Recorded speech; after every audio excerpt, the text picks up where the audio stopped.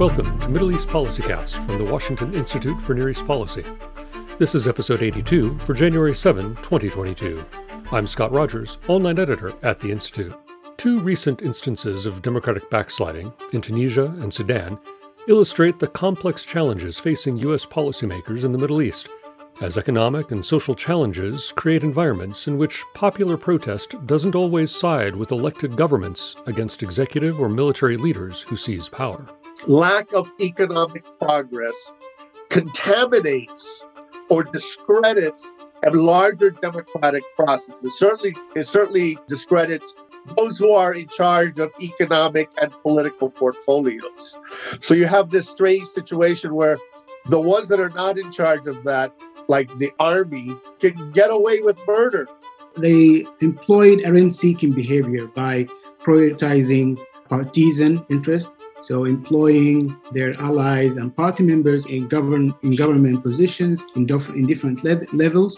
And that led to a perception that political parties are there for power, mainly, not for creating institutions to transition to a democracy. If we can say in a word, democracy did not deliver. Those were the voices of Alberto Fernandez, Yasser Zaidan, and Shiraz Arbi. They spoke at a November 30 policy forum moderated by former Institute scholar Sarah Foyer. We'll hear their conversation on the challenges and options facing American policy in the face of democratic backsliding after this. This is Rob Satloff, Executive Director of the Washington Institute for Near East Policy. The Institute is dedicated to advancing a balanced and realistic understanding of American interests in the Middle East and promoting those policies that secure them.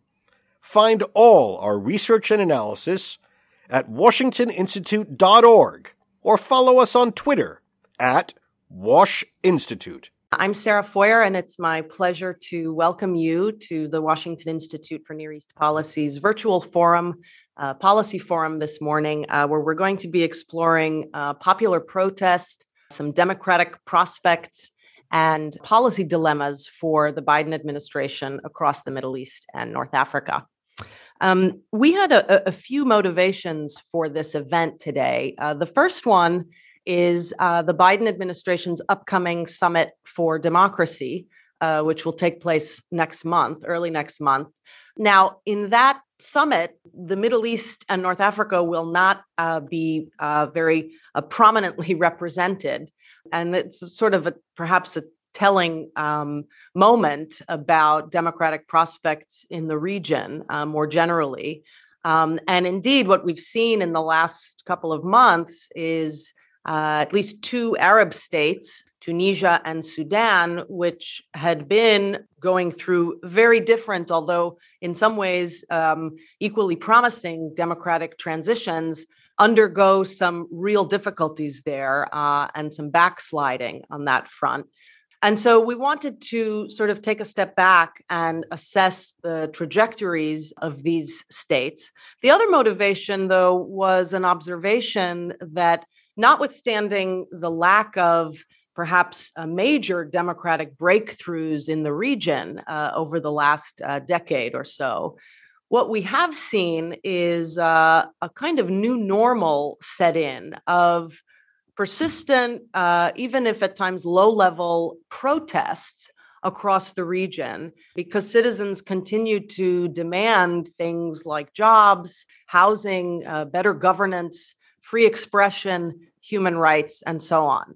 And so these two realities, I think, are likely to be with us for some time. And they raise a lot of questions, and I think policy dilemmas for the U.S. administration, as well as for other Western countries who are looking to build constructive ties with countries in the region. So to help unpack some of these questions today, I'm joined by three terrific speakers. We're going to hear from Shiraz Arbi. Shiraz is a Tunisian political analyst and a regional consultant for UN Women. For the last decade, Shiraz has been providing technical assistance to Tunisia's political parties, candidates, and parliamentary blocs. She also worked for several years for the Tunis office of the National Democratic Institute. Welcome, Shiraz. Then I'm going to turn to Yasser Zaidan. Yasser is a part-time lecturer at National University in Sudan, and he's a doctoral student at the University of Washington, where his research has been focusing on political transitions in the Red Sea region and Middle Eastern countries' involvement in the Horn of Africa more generally. Great to have you with us, Yasser. And finally, I'm going to turn to Alberto Fernandez, Vice President of the Middle East Media Research Institute. Previously, Alberto served as president of the Middle East Broadcasting Networks. He was also the U.S. Chargé d'Affaires in Sudan from 2007 to 2009. And he was the State Department's coordinator for strategic counterterrorism communications, among other senior positions in Washington and throughout the Middle East and Africa. Okay, so Shiraz, I'd like to start with you and turn to the Tunisian story for a few moments. I think that some observers of what has been going on in Tunisia these last few months have been a bit puzzled by the ostensibly high level of public support for what President Kais Saied, the steps that he took beginning in July to essentially freeze parliament. And seemingly sort of take charge of most of the levers of political power in the country. I mean, even some of the leading NGOs in Tunisia seemed sort of reluctant to condemn the move outright. And so we've seen a kind of interesting evolution in the public stance on what Kais Saied has been trying to do. So first, I want to ask you about this question of the public. Where is the Tunisian public today? Are we beginning to see mobilization in a different way that maybe we haven't seen in the last few months? Many of the polls, for what they're worth, that have come out have suggested that the Tunisian public is quite divided on this. But I'm curious, you're on the ground there. How do you see the place of the Tunisian public today? Thank you, Sarah, for having me. I'm happy to be with you in this panel. So actually, in order to understand the reaction or the positions of the public, there are two defining moments. The first moment is July 25. And I think July 25 did not come out of nothing because, of course, the Tunisia's transition in comparison to other Arab and Middle Eastern countries have made huge progress in terms of liberties, freedoms, institutional reforms, public reforms.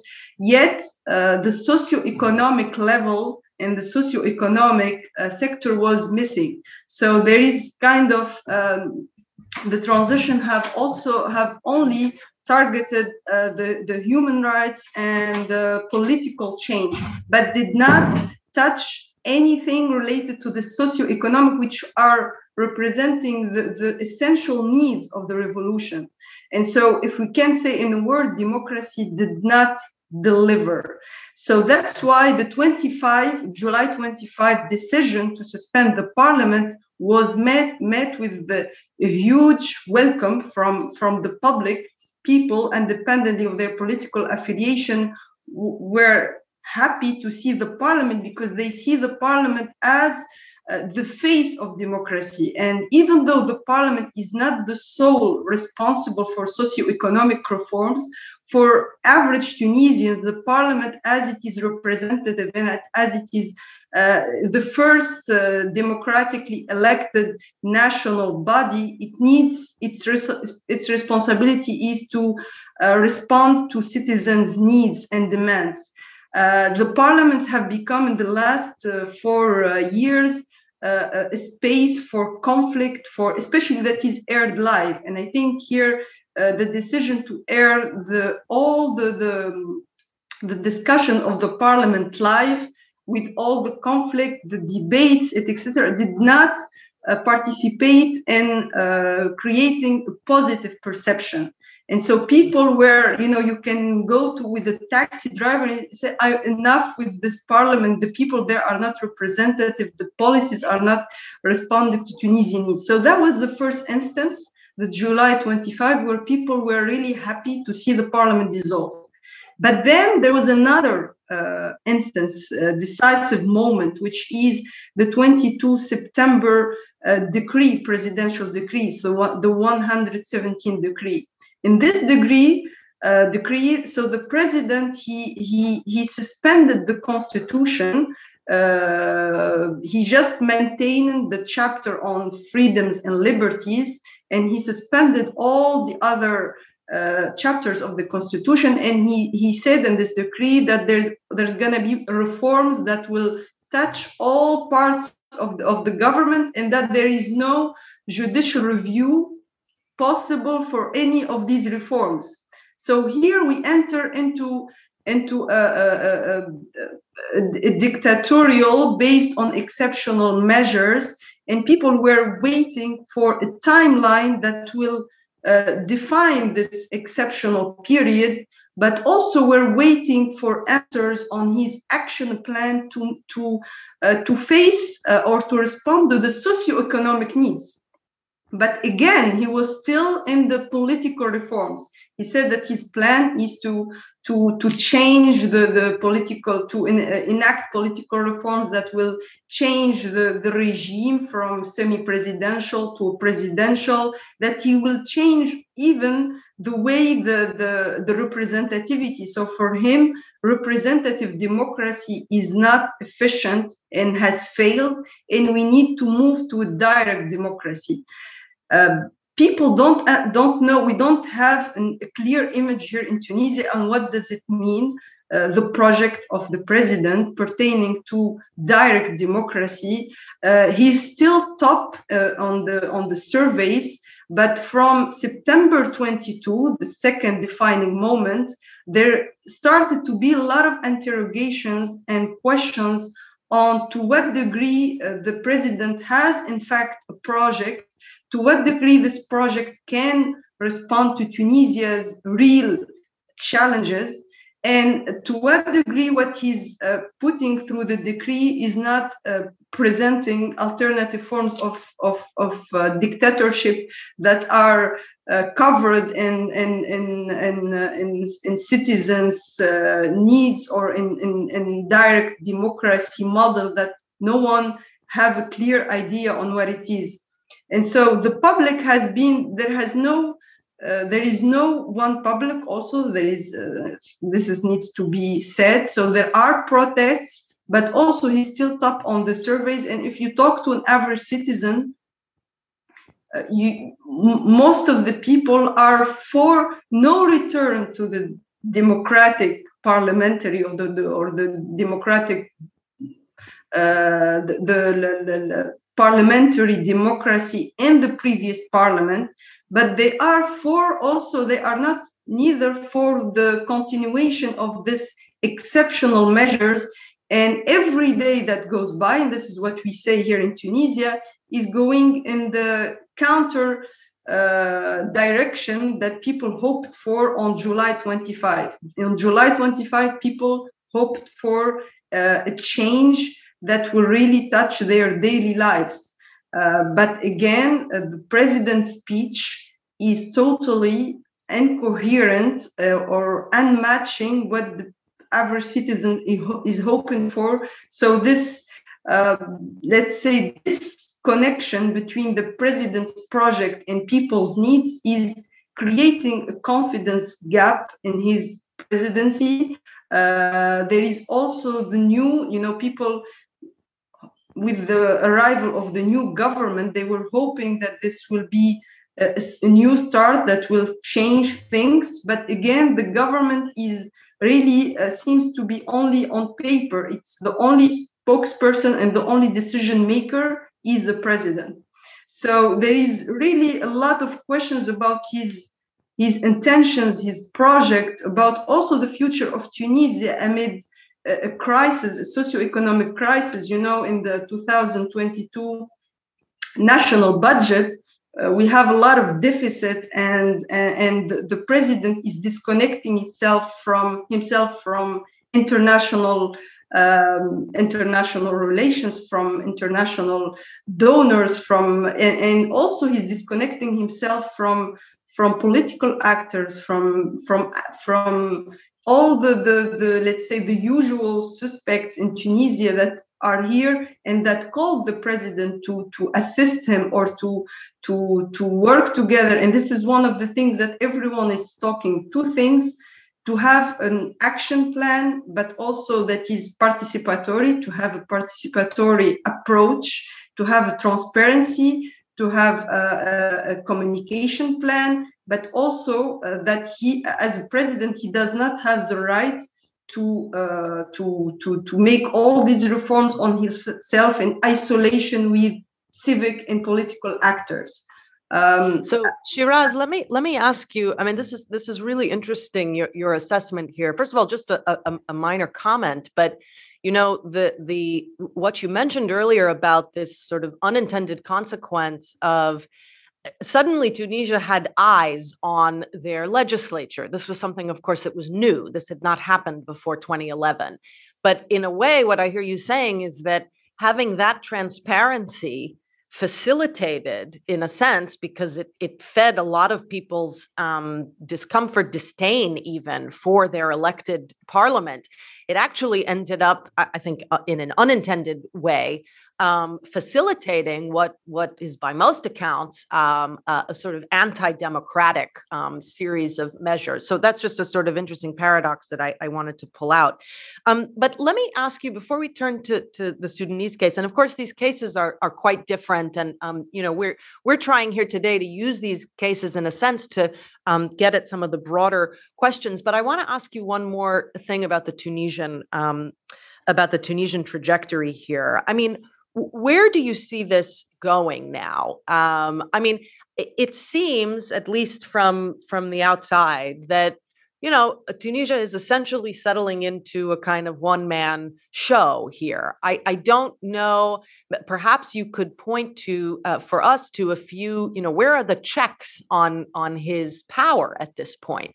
And, you know, all of the civil society actors in Tunisia, which for the last decade, you know, when those of us who were trying to analyze the Tunisian story in the last 10 years, as you said, the political track, civil society, these were sort of bright spots because there seemed to be a real thriving civil society with organizations, watchdogs, and so on. Are they able to serve as a kind of check at this point against a more concentrated, a greater concentration of power? Or are we basically going to see Tunisia sort of fall into the kind of familiar kind of one man or one party show that we see in a number of states in the region? So civil society actors and associations and even the union, which is very active in society and has a huge influence, are being vocal. And as I said, since the second defining moment, since the 117 decree, are being vocal and are expressing their frustration and their refusal for the president to have this one-man show, and that all reforms needs to be discussed and needs to be inclusive and participatory.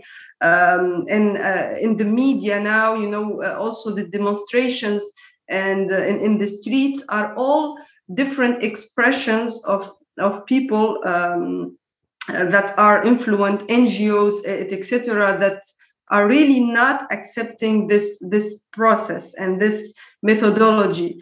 Now, to what degree they are influential, let's say that before there were more spaces for influence. Now it's really between the president and the citizens, and the intermediary actors, meaning political parties and civil society, have a second role. And this is also due to the perceptions when the Tunisians have direct dialogue with the presidents, we as civil society also, we are wondering to what degree we are influential, what was our weight during this 10 years, so that citizens don't feel the need to communicate through us and are content with this direct dialogue. Political parties have contributed to this lack of confidence that citizens have for political party, because there are a lot of corruption, there are a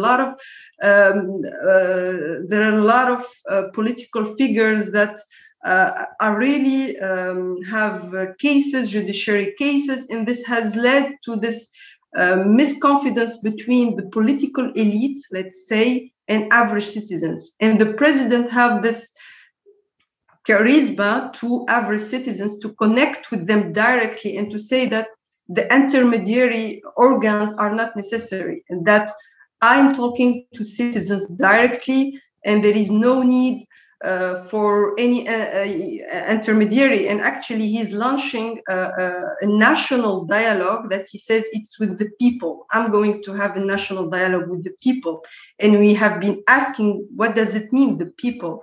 And political parties and civil societies are representative of the people. They are means of association of the people.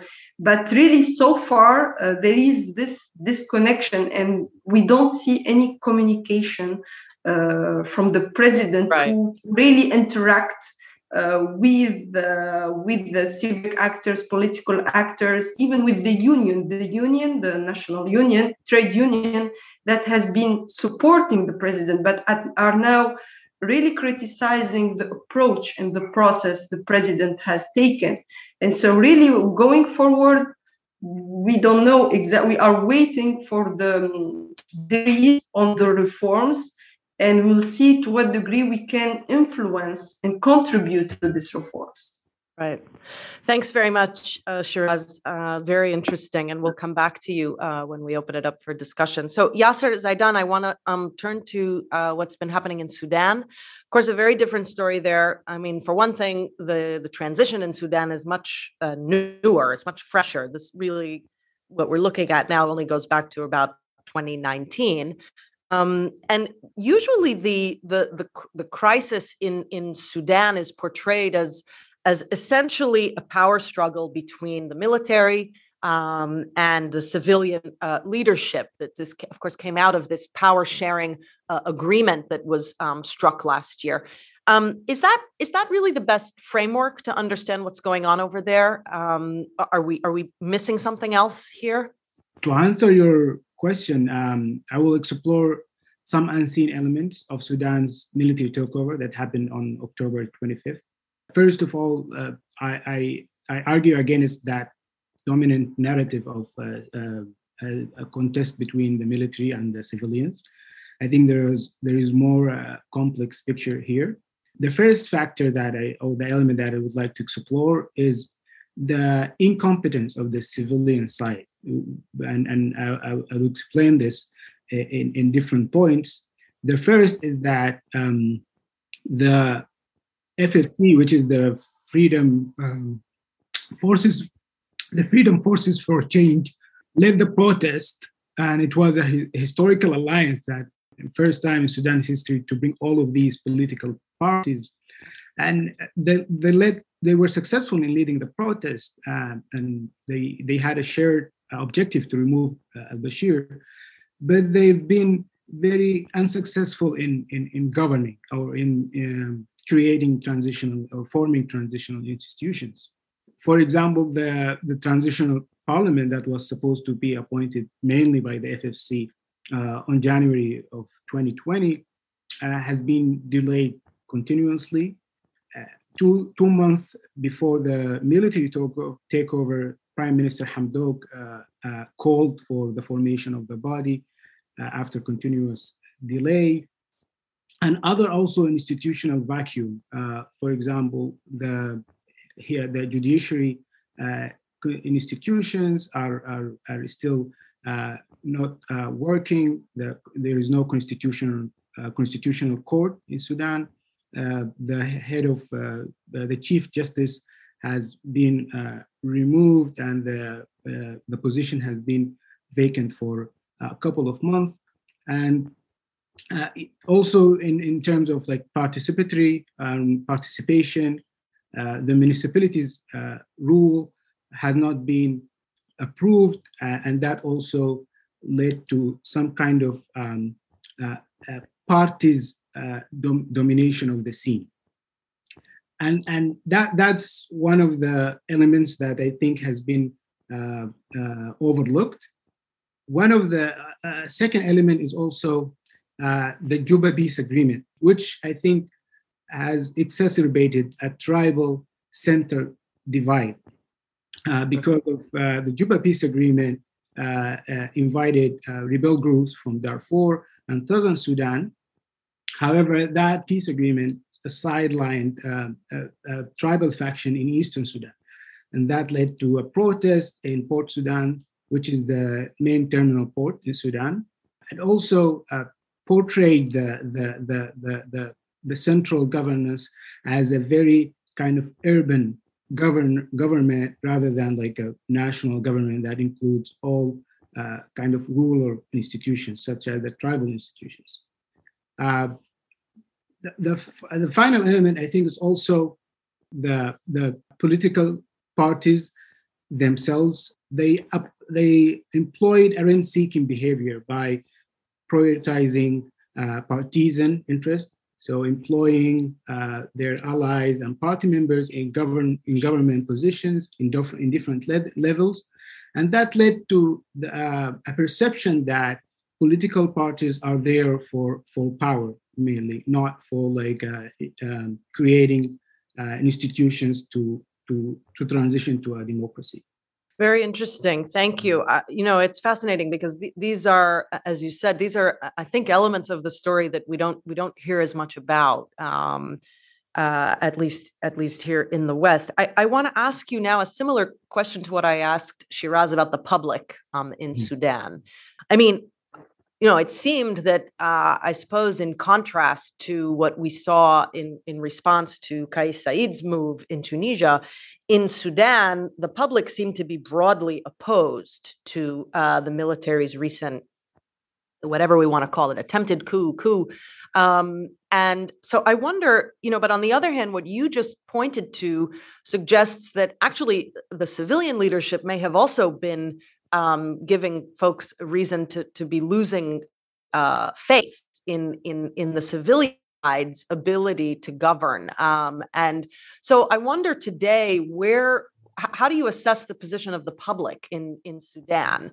And when it comes to their ability to be a real political actor here, where are they today? Yes, this is a great question. And I think this is the bright side of what's happening in Sudan, is that the public on the ground are very active. Many protests have been going in the last 2 weeks or like the last months. Today was also like a big protest and there was a big protest in Khartoum that is happening right now. So the public, in terms of the young people on the ground, they are very we're actively against the coup, but it's also, I think they are lacking that organization that removed Bashir, because as you said, they lost faith on the FFC, the political parties, and they are mainly apolitical younger activists.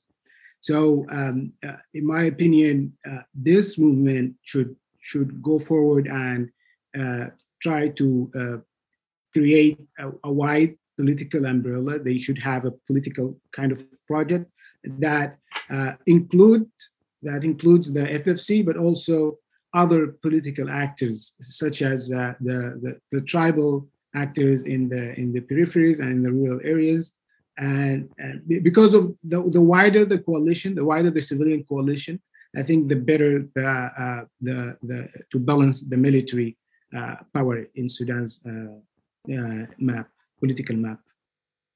One of the arguments that have been made in the last decade is when you look around the region, even if we can't really point to wildly successful democratic transitions out of the Arab Spring, there is an argument that something fundamentally did change coming out of those events, and that is that the leaders today in the region, I think, are more aware, they're more conscious of, and the publics are as well, they're conscious of the ability of publics to be a real pressure point on these governments and on these regimes, so that even if reforms come gradually or not at all in some cases, there was a shift in the mind about the potential role of the public.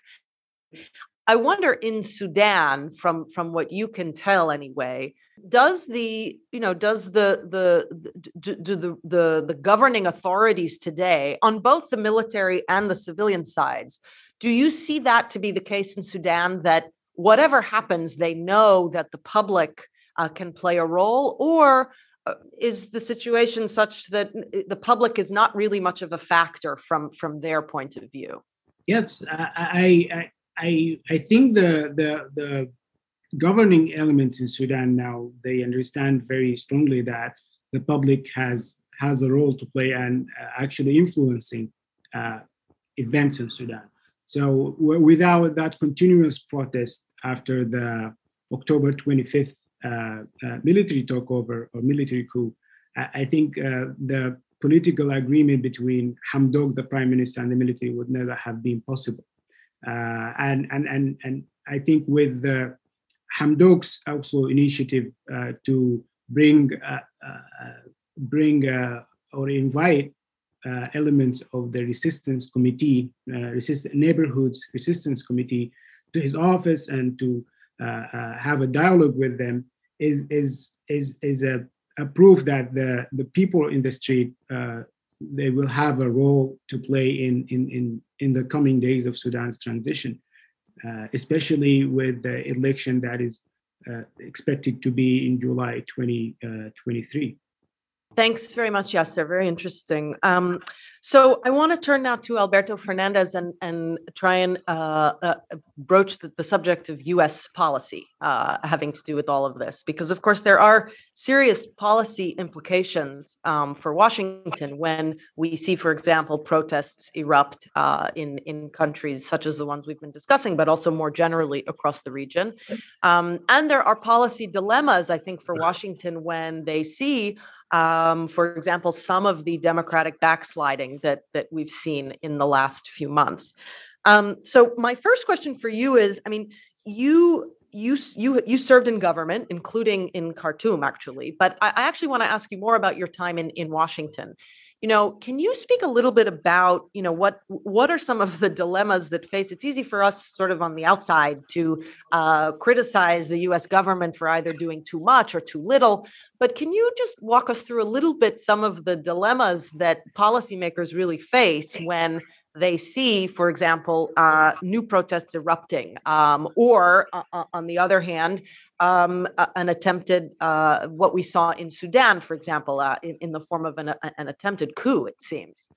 You know, in Washington, when it comes to all these situations, the policy process is complicated because there's never, for any country, no matter how small, no matter how insignificant, and Tunisia and Sudan are significant countries, there's not a one agenda policy.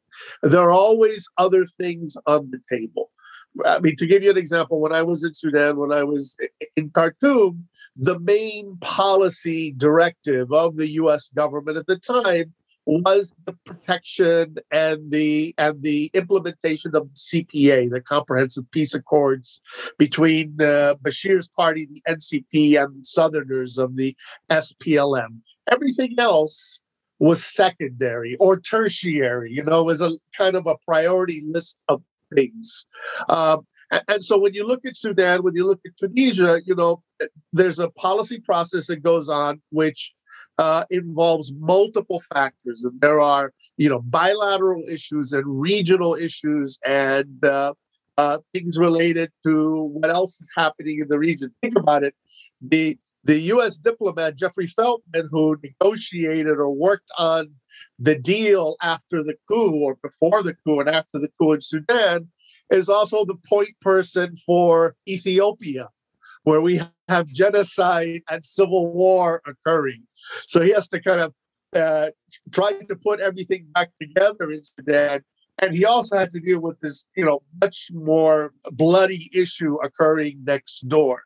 So what I mean is there are always trade-offs that have to happen. So it's very easy, and we see this constantly with activists, well-intentioned people, who say, focus on us, look at our thing. There are people dying on the street.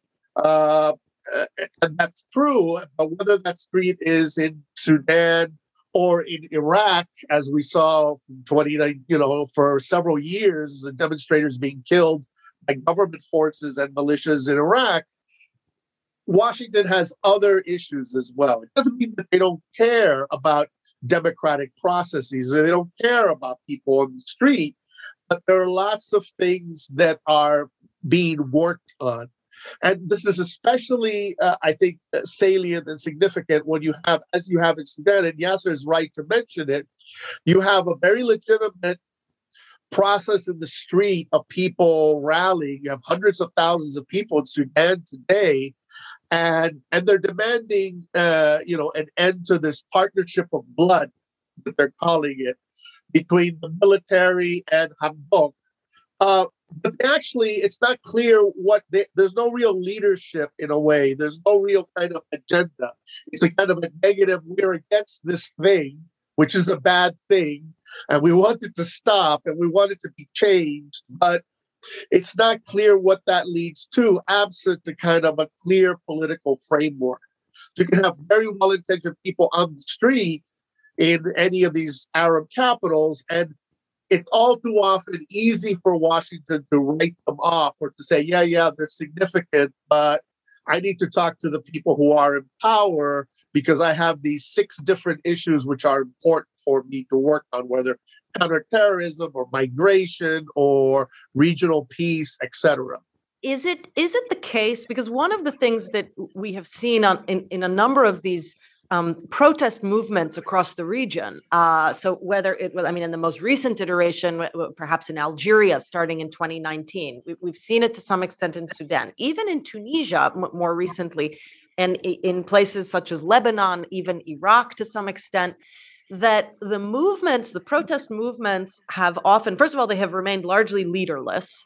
And second, at times they've been at pains to really outline concrete steps.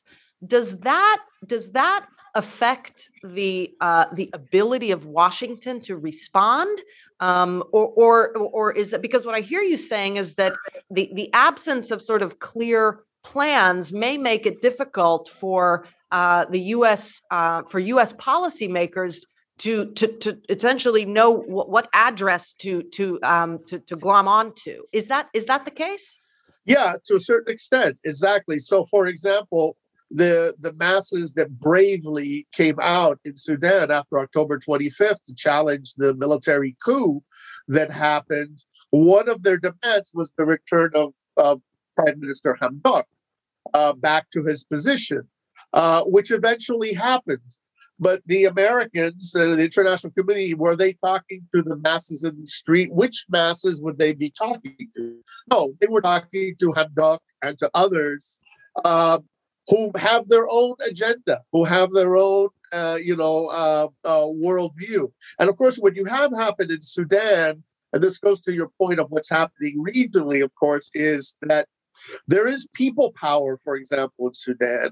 But there is also an attempt by the regime, the military regime, and by the former regime, the Bashir regime, to play the people card as well. So, for example, Yasser mentioned the protests in East Sudan that occurred, and he mentioned the Juba peace agreement and the rebel groups there. He had a very interesting thing happen.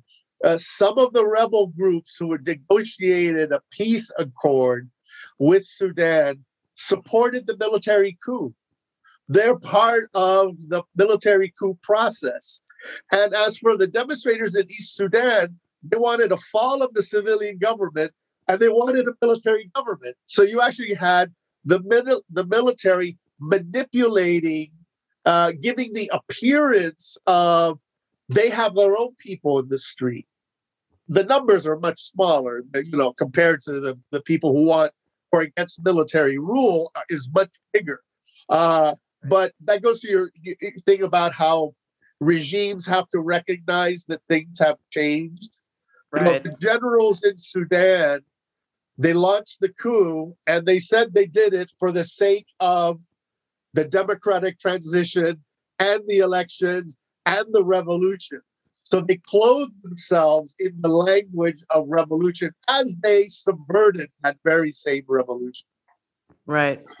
So I want to ask you now about the U.S. Response in both of these cases, and perhaps we can broaden it out a bit more, because the responses were interesting and they were quite different. I mean, when Kais Saied took this step on July 25th, I think initially the Biden administration sort of wanted to see where this was going, and it eventually put out very clear statements that there was a hope and an expectation that the country would return to a democratic process, that parliament would be reinstated, and so on.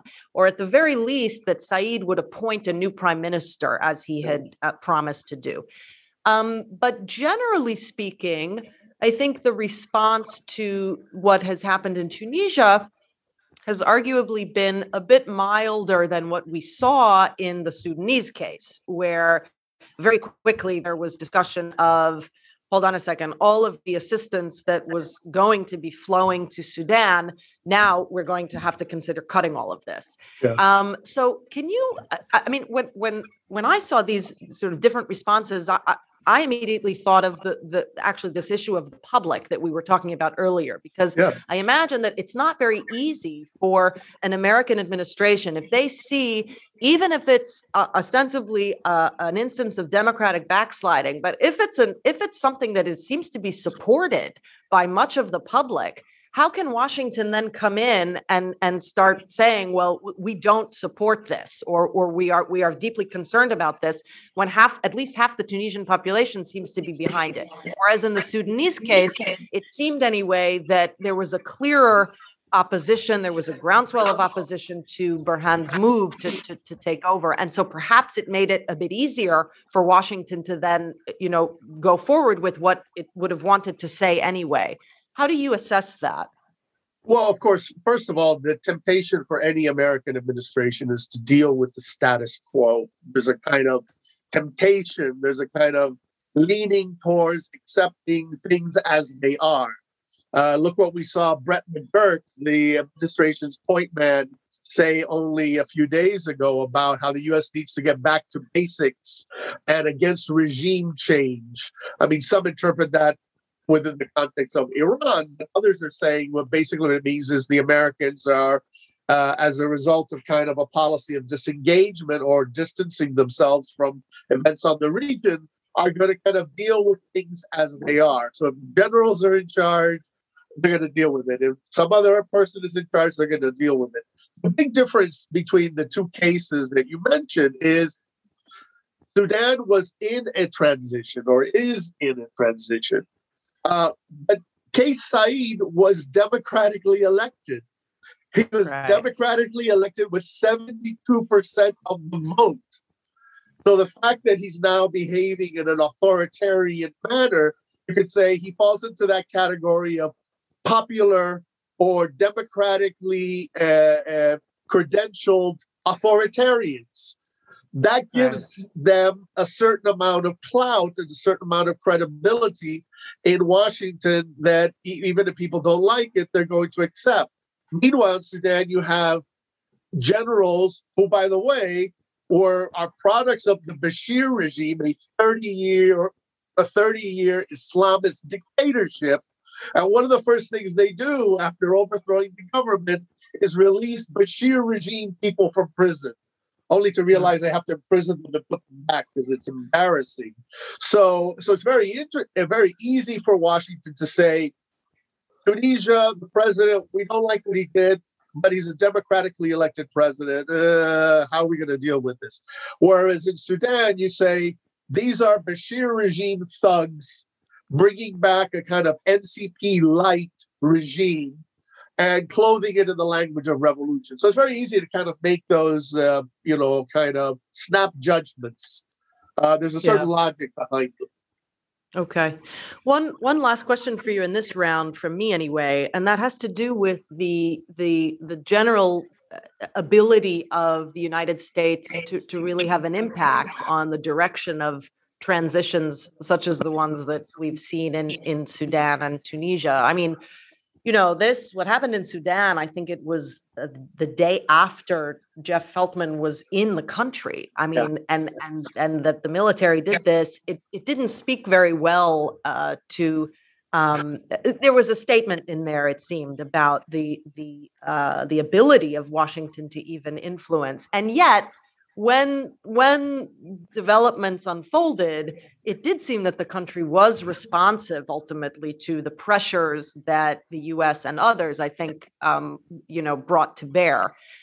So, more generally today, how do you assess Washington's ability to even have much influence on these countries, and where would you, looking forward now? We know that the Biden administration has prioritized the matter of human rights, democracy, perhaps less so, but still there is going to be this democracy summit next month, I think, to try and bring some attention to the matter. So moving forward, I mean, would you have suggestions for the administration in its approach more generally to the region on these issues? Oh, has the administration prioritized human rights, or has it said that it prioritized human rights? I would say that it said that it prioritized human rights. And as for democracy being at the center of its of American policy, it's more like center of a donut more than anything else. There's a golden opportunity coming up with the Democracy Summit. There's some talk in Washington that with the Democracy Summit, which is a kind of carrot in a way, that there's going to be a kind of a stick, that there's going to be additional Magnitsky sanctioning of individuals worldwide, perhaps, who are problematic. And so the U.S. has a lot of tools, but the challenge always is that you can have tools in the hypothetical, but how far are you really going to go? Especially if what you want is status quo stability, as what it seems that this is what the Biden administration wants. They want to pivot to climate change, pivot to China. The Middle Eastern region is too problematic. So they kind of would like to wash their hands and move on. Well, people in the region read the American media. So they know about this hesitancy in Washington. They know about this kind of, sense of disengagement, whether it's not actually on the ground. They know that Washington has changed. I mean, when I was in Sudan, there were people in the administration talking about going to war over Darfur. It never happened.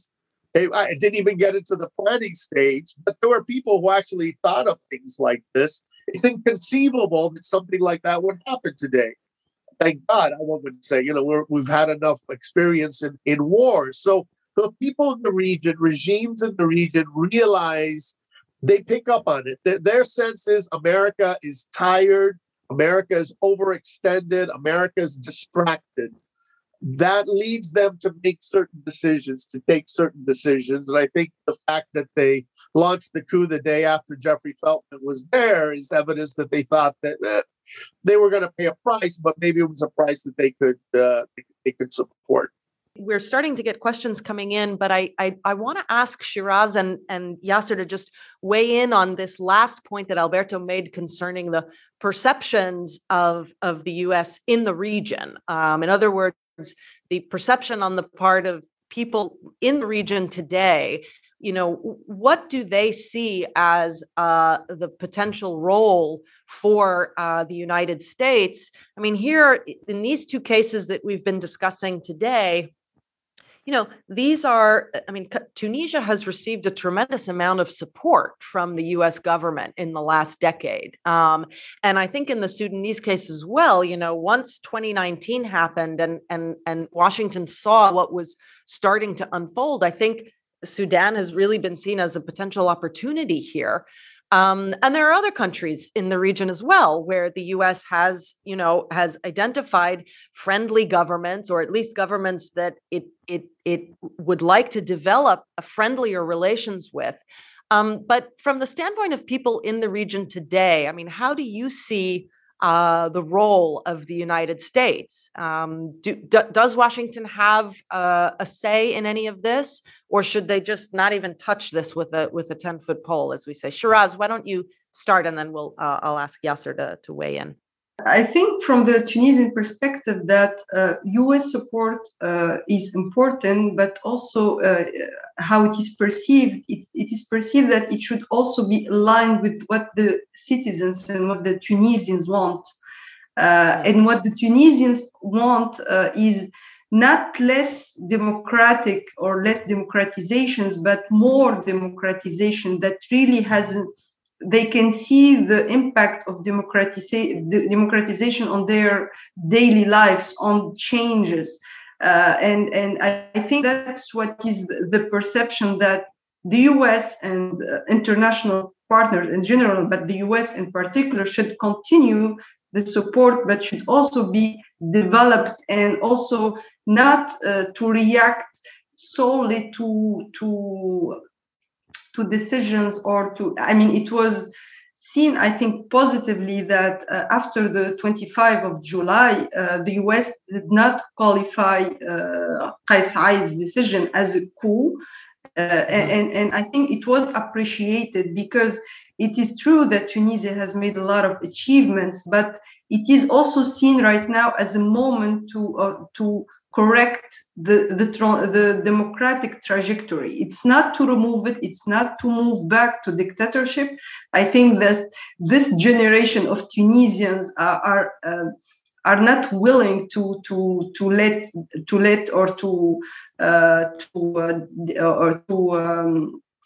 to remove or any democratic achievements, liberty of freedom, liberty of association, etc., freedom of press. These are achievements that should not be removed. And I think moving more to the fact that democracy should deliver socioeconomically, this is, I think, the thing that failed to be done over the 10 past years. And let me tell you something about this, that in 2018, there is a huge awaited piece of legislation, which is the decentralization law, that through it, Tunisians expected that in moving to a decentralized form of government, there's going to be a real local development and a real local and regional share of wealth. This did not happen. After 3 years, the municipal councils became a space for political disputes and debates. And again, they created another layer of frustration. So just to give the perspective why Tunisians were happy with this move, because they were everyone in Tunisia were kind of waiting for a moment of disconnection with what happened and a renewal, but without moving from the democratic ideals. So just to finish, what Tunisians are waiting, that there is an understanding at the international level, but also at the national level, as you said, Tunisia, like the civil society and the NGOs, and they are safeguards and they are watchdogs that continue to do their role, and they will be very, very, they are doing their monitoring, and there is no way that any violation of human rights or any attentive of authoritarian move that will be tolerated on the let's say on the long term. So here everyone is vigilant and waiting to see Kais Said's reforms, so that they can comment it, and that they can really participate in the elaboration of what's the future of Tunisia in terms of the big reforms at the national and local level. Great. Thank you, Shiraz. Yasser, do you have a view on this question about U.S. Influence or what it should be or could be? Yes, I think the U.S. response to the military takeover in Sudan was unique, and I think it was successful. This time, it was very interesting that the U.S. coordinated its response with regional countries such as Saudi Arabia, UAE, Israel, and Egypt, and vis-a-vis Sudan's issue. And that, I think, also solidified the U.S. pressure onto the military. But also, it's very pragmatic of the U.S. also to think that the military has a role in Sudan's transition. And I think that's a very fact that was clear when the protest happened in 2019, is that you need elements of the previous regime security to side with the protest, because you want to keep that kind of like structure of the state. You don't want to go on a track of civil war, especially that now rebel groups, as Alberto mentioned, are more allied with the military. So I think the U.S. Pragmatic and multilateral response was really successful in restoring Hamdok back in the prime minister office. And I think it could play a more a destructive and positive role in the future by helping the formation of transitional institutions, the Constitutional Committee, the Elections Committee, in the future. The people's perception of the U.S. has always been that, even on the eve of the military takeover, is that the U.S. should intervene, the U.S. should put sanctions, and I think the power of social media have actually also played a role in that, and we've seen many policymakers from the U.S. administration being very vocal about the need to end the current kind of military takeover. There was some kind of disappointment when the Troika, or the US, UK, and Norway and the EU actually supported the political agreement between Hamdok and the military. But as Alberto mentioned, the policy making is not as simple. It has many complex elements of it. And with more engagement between the US and Sudan's people, especially like on training programs and democratization programs, I think that could really help the way forward on Sudan's transition. Great, thank you. So in the final remaining minutes here, I want to just relay a question that came in from our audience, and it has to do with the relationship between political progress and economic growth. The question that came in had more to do specifically with the Tunisian case, where for many years, I think, those of us who were watching Tunisia tended to say, well, the political track seems to be going pretty well. The economy is another question, and we have to look out for this, because people are going to start potentially associating democratic institutions with poor economic performance and poor governance. And to some extent, I think that is probably what has happened in Tunisia. But more generally in the region, I think that we are seeing now, and if you add to what has happened, the COVID pandemic and the economic hardships that the pandemic has wrought across the region, should we be more focused today on questions of governance, of economic opportunity, and what does that, or should we continue to be pushing, for example, for things like free and fair elections, political institutions? We can probably do both, but there does seem to be a growing argument that we have not put enough attention on the economic side of things. And so while of course, democracy and political liberalization are what we would like very much to see happen. That maybe there needs to be more attention on the economic side. I'd like to get each of your takes on this and use it as an opportunity if you have any concluding remarks, so we can wrap up in the next few minutes. So why don't we go in reverse order? I'll ask Alberto if you'd like to start us off. Yeah, look, I think the economic dimension is essential, and this is a situation where there's an overlap between these two very different cases. In both Sudan and in Tunisia, as far as I understand, you have very high expectations, or you had very high expectations by the people, by the masses, that there would be a tangible improvement in their lives. And it hasn't happened. There's been real progress in kind of macro level type things, like Sudan, coming to agreements with the World Bank and the IMF.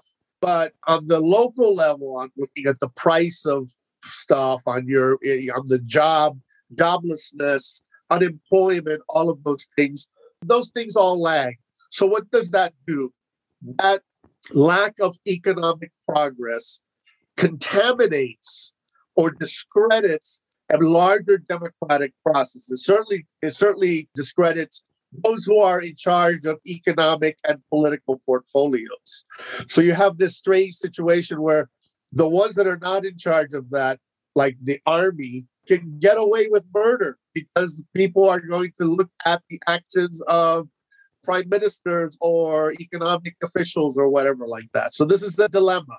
They are absolutely tied together. Okay, Yasser?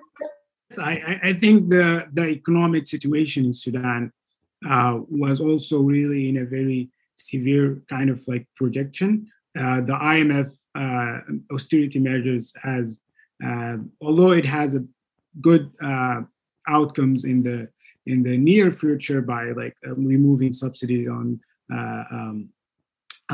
gas and the subsidies on hard currency, but it has also affected the people in the average people in Sudan by rising prices and other lack of services.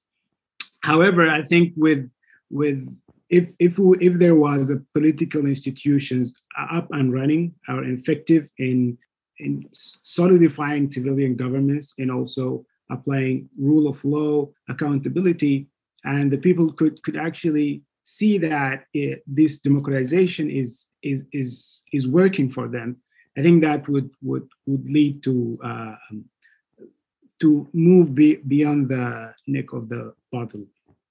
One of the things that I would like to conclude with is that I think the ball is in the field of the people, and I think with Hamdok's back in office, a wider civilian compromise and a bargain that could actually solidify those political institutions, and which could result in an elected government and elected parliament, would be a better outcome of the current crisis. Terrific, thank you. And Shiraz, final remarks. Yes, thank you. So actually in Tunisia, over the 10 years, there has been constant calls for an economic transition that should accompany the political transition. And there has been also calls that and a lot of experts and people in civil society have been saying that if we don't succeed in economic transition, it will challenge the political transition and it will impact the political transition. But it was not done for many reasons, but some points that we've had more than 10 governments. So there has been a lot of instability on the government level in order to formulate strategy and lasting strategy. And every government that comes starts from scratch. The second thing is that the bad management of the loans. There has been a lot of support and also loans that were used for management and not for development. And also the fact that there has been a lot of the inflation has gone very up, and also the shrinking of the middle class. And so you can see the impact of this failed economic transition on the lives of people. And so that's why I think we cannot separate the political and the economic achievements. They are both barometers to see that through which we can evaluate the success of any transition. So these are my final words, that they should go hand in hand. But in the case of Tunisia, it was not, and this is what we see today, is the consequences, the logical consequences of neglecting the economic field and the economic needed reforms. Right. Well, I want to thank all of you for being here with us today. Just a plug, we at the Washington Institute have been exploring some of the issues that came out of this discussion today. So we have a series of papers that we started putting out a few months ago, looking at these questions of popular protest and democratic prospects, and trying to help the Biden administration in its approach to some of these issues across the region. So our viewers, if they're interested, can look at the website washingtoninstitute.org for that. But here I just want to say thank you very much to Shiraz Arbi and Yasser Zaidan and Alberto Fernandez. I think this has been a terrific discussion. And thank you all for taking the time and for your fantastic insights today. This has been Middle East PolicyCast. Production assistance this week from Corey Francis. For more information and analysis on the Middle East, find us online at washingtoninstitute.org. Follow us on Twitter at WashInstitute, and subscribe to us on YouTube at Washington Institute for events and video explainers. Please like and rate this podcast on iTunes or wherever you listen to it to help others find Middle East PolicyCast.